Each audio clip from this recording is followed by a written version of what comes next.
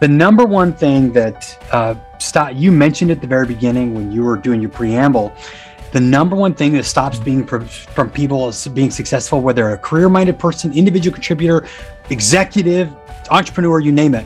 The number one thing is your mindset and what you say to yourself every single day. And if we could just get people to remind themselves that they're amazing, they're awesome, they're learning, they're practicing, they're getting better, and to build themselves up and work on their mindset, we would have better entrepreneurs, better executives, better fathers, better mothers, better kids all around the world by just starting there. All right, ready to have some fun? Let's do it, dude. Let's rock and roll. Ladies and gentlemen, everyone has goals. Now, they may be minor and outwardly insignificant to the rest of the world, or they might be huge and frankly, nearly impossible to accomplish. Now, the single thread that holds all these things and all these goals together is accountability. Today, we've got Don Markland. He is the CEO and founder of Accountability Now. Now, Don, take a minute and share with us and share with the audience why accountability is really propelling us forward or frankly, holding us back. Dustin, I love that question. And as I'm going to answer that, I just want to tell you how much I love your podcast and the voice you provide for so many people. When I started my first business, we didn't have podcasts to listen to give us insight, right? We were going to the library and talking to people. And so if I could go back in a DeLorean 17 years, I would have been listening to stuff like this. So thank you for that. I appreciate it. Thanks, and to address your question, right, about accountability, so many times people misunderstand that word. They think accountability is this, and you hear it, or did you hold them accountable? Did you? It's always in response to a negative behavior. And where I teach is accountability is not negative. It's always positive. Always. It always propels us forward. And accountability is simply measuring, reporting, and pushing forward, doing what you said you're going to do, right? In the most simplest terms. And I'll give you an example. Like, you don't have to think to breathe. You breathe every single day, right? And breathing is what pushes you forward. Accountability is the same thing in a business, as people are not just, quote, held accountable for when they make mistakes, but they're held accountable when they crush it, when they're held accountable when they do things well. The networker, the network engineer, the guy that's got probably the worst job in a business, nobody's ever calling that guy and saying, man, thank you for email working today. Thank you for uptime today. They're not. They only want to hold them accountable when they're down. And I teach organizations all over the world, hold people accountable for every win, no matter how small. And I want you to hold as much intensity on, if somebody does well, you saying, did you hold them accountable for that victory? As you would when they make a mistake, and your business will change. That's awesome. Actually, I love that you have the 4 C's. And first thing I want to talk about is you have 2 basic rules before we get into the 4 C's.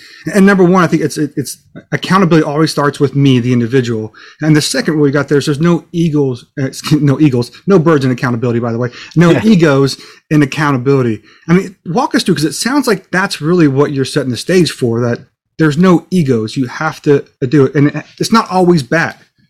That's right. So when I teach the second rule of there's no egos, I teach it with a metaphor with baseball. And in the U.S., I always have to say in the U.S. because I have a lot of international clients. In the U.S., we have this sport, baseball. And you can see I have this Mets cap on right here. I'm a big fan of baseball. And in baseball, if I throw a pitch and a person swings and they miss, that's a strike. Right. And it doesn't matter if the umpire called it a strike or if the opposing player called it a strike or fan in the stands called it a strike. It's always a strike.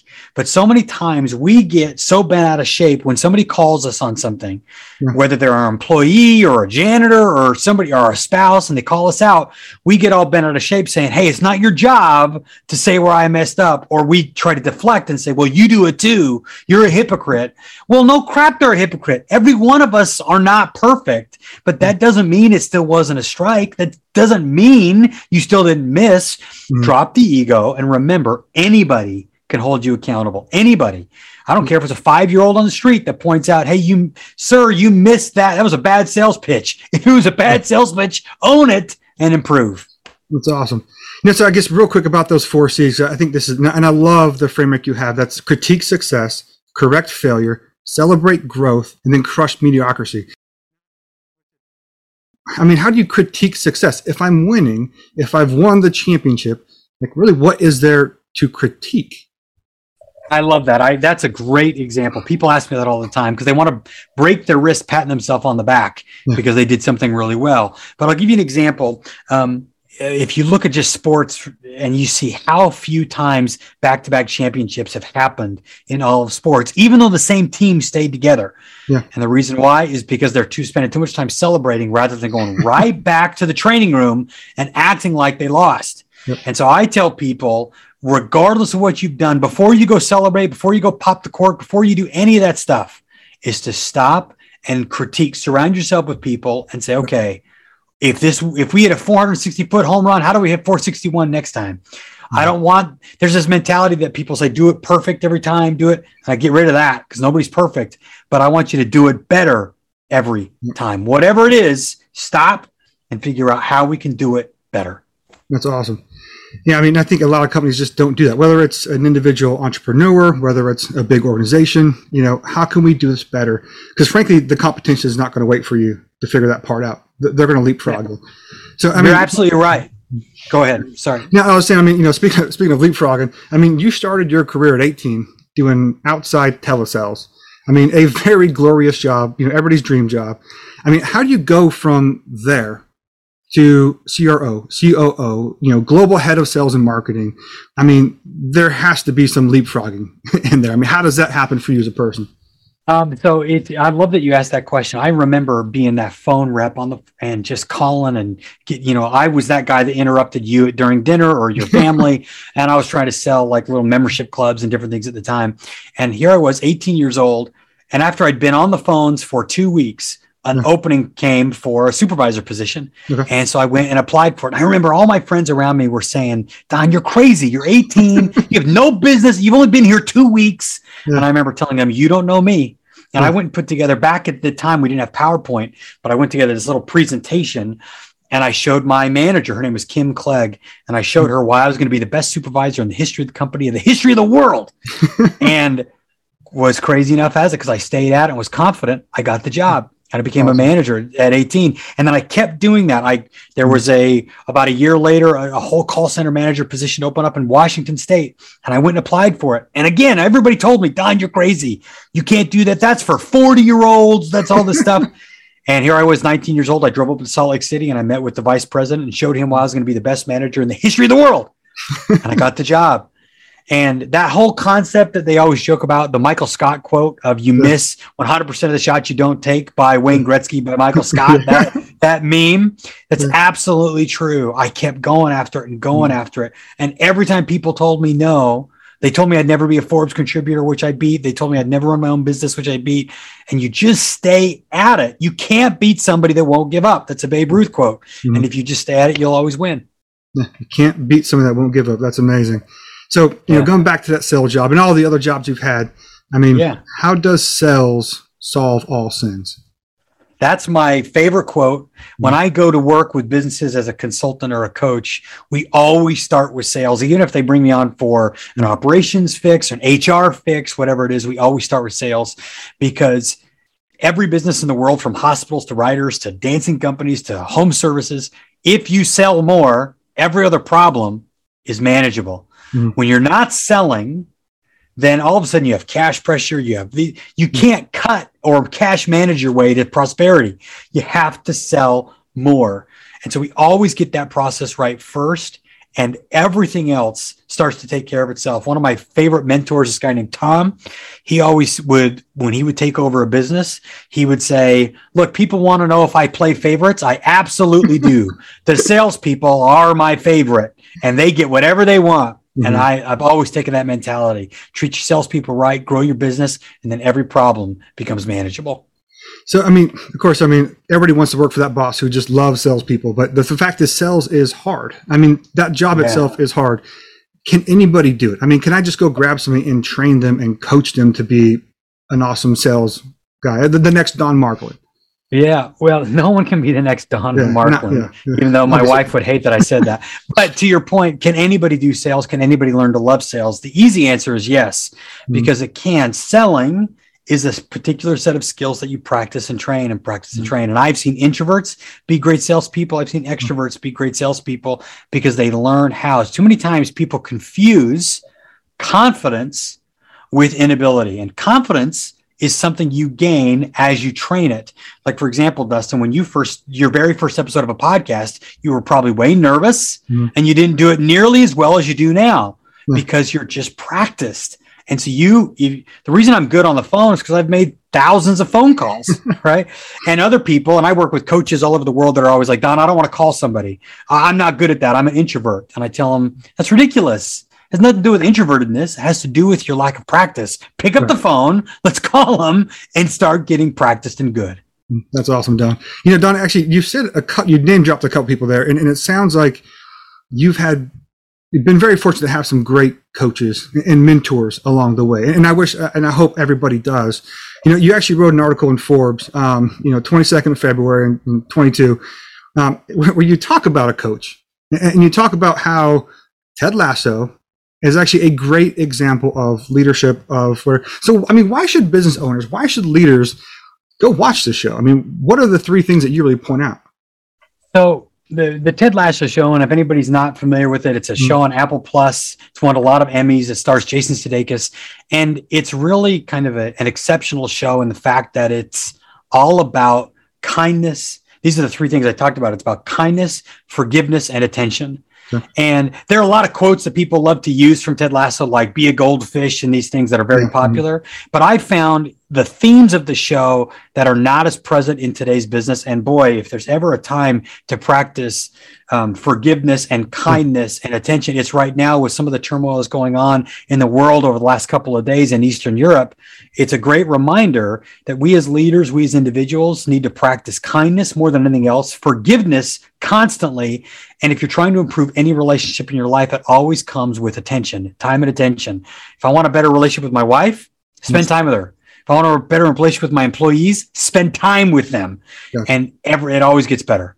And that makes 100%. I mean, and there are a lot of crazy things going on now. And I think, as you mentioned, kindness, forgiveness, that really goes a long way these days. So we kind of go back to those coaches. I mean, there are certain people in our lives, whether it's a boss, even if it's a subordinate or something like that, someone that works on our team that we manage.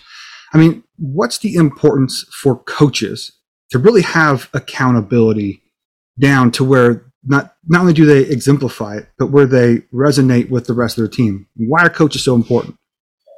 So a coach, and this is a great concept. I'm lucky enough with accountability now. We have programs that work with coaches all over the world. And last year we worked with 1,100 coaches in the last year, helping them build their practice in 6-figure and 7-figure practices. And it's been really great. But the one thing we always remind coaches, right, is that people should have a love-hate relationship with their coach.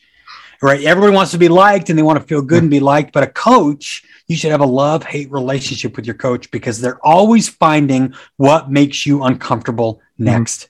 Always. And if you go take some of the greatest sports coaches in history, I'll give you a perfect example of Nick Saban with Alabama. Players all the time have come out and said those 4 years under Nick Saban was miserable. But I'm in the NFL making millions because of that. Right. And so that's a coach's role, whether it's a hired coach, like a professional coach like myself or others, or internal, where you have people that act as coaches. Your job is not to be their friend. Your job is to find what makes them uncomfortable next and push them to get there. Yeah. Yeah, and I love that you brought that up because I agree. I mean, coaches, like I said, growth happens in the margins. I mean, like when you're uncomfortable, but not painfully hurting and type thing. I mean, that's where you're going to grow. I mean, whether it's personally, whether it's emotional, whether it's physical, if you're lifting weights, whatever, that's where growth happens. And, and I think I work with executives and businesses every single week. And what I feel like just communication is it's difficult. I mean, I feel like that's where a lot of the issues really happen and where it breaks down. I mean, you've been a chief revenue officer, you've been a chief operating officer, global head, of sales and marketing, VP. I mean, all these awesome titles. How does the leadership at the top really focus on driving accountability, driving communication, driving success in their organization? As you asked that, in a lot of ways, it goes back to what we talked to with Ted Lasso, right? Because if the three things I talked about of kindness, forgiveness, and attention, if you think about kindness, the tone and the way that you speak makes a huge difference. And I know you do this, Dustin, when you're working with executives, say sometimes forget about the weight that their language has with employees, especially all the way down. They'll speak a certain way. They'll have a certain tone. They're like, well, that's just, I'm a leader. This is just my way. And their tone has massive impacts. My number one article that I've written in all of Forbes was the 5.5 reasons you might have a toxic boss, or a bully boss is what I called it. And people don't realize, especially executives, that the way they speak, they might be saying the exact right thing, but the tone in which they do it, or the volume in which they do it, has a massive impact on the way people hear it. And that's where kindness comes in. You have to understand the weight of your language, but then you take the other things of, forgiveness and attention. That's all about consistency, right? Giving them the time and being overly communicative. It's an important lesson to learn, and it makes every business run. I'll say one last thing you mentioned about communication. When you do surveys about the number one problem facing an organization, communication is the number one problem almost every single time, even for companies that work on it. So give yourself a pass. No, you're not good at it, and you're always striving to get better. Yeah. Well, speaking of communication, this has been awesome. And I want to be respectful of your time. I know you've got a client call right after here. So yeah. Speaking of communication, what's that one question? What is that one thing that I did not ask you today, Don, that my audience and your team needs to hear, that they need to know about the things that you're doing? The number one thing that you mentioned at the very beginning when you were doing your preamble, the number one thing that stops being from people is being successful, whether they're a career-minded person, individual contributor, executive, entrepreneur, you name it. The number one thing is your mindset and what you say to yourself every single day. And I am confident your listeners, most of them, beat themselves up, and I could probably lock them up for abuse by the things they say to themselves about themselves. And if we could just get people to remind themselves that they're amazing, they're awesome, they're learning, they're practicing, they're getting better, and to build themselves up and work in their mindset, we would have better entrepreneurs, better executives, better fathers, better mothers, better kids all around the world by just starting there. And you don't need Don Markland to fix your mindset, right? We do some of that stuff, but you just need to surround yourself with people like yourself, Dustin, and others that push them to be better and encourage them, and the world will be better. Awesome. So you work with businesses around the world. You said you've worked with 1,100 coaches just this past year. If I'm a coach, if I'm an executive leader, if I am somebody that needs to work on something like we talked about today, how do they get in touch with you, Don? What's the best way? There's two ways. First of all, you can follow me on Instagram, executivecoach.don. And that'll follow my content. You can message me there, or you can go to my website. You can just go to donmarkland.com. It's real easy. It's after my name, and that'll take you to all of the things that we're doing with companies all over the world, as well as all the podcasts and groups that we're on. We just got back from a big 3-day seminar in Dubai where we helped 450 sales leaders from Russia, Ukraine, and all over Eastern Europe. And they are building their businesses, and we do stuff like that all over the world. That's awesome. Well, as you mentioned, a lot of it is tone and communication go. So about 80%, 90% is body language, is body tone. So with a humble heart, Don, really just want to say thank you so much for your time today. This was awesome. And I know our audience is going to love it. Don, thank you so much for walking us through how accountability definitely ain't easy, but it's worth it. Don, thanks so much, sir. Thank you, Dustin. Great work. Love your podcast. All right. Thanks, sir. Take care.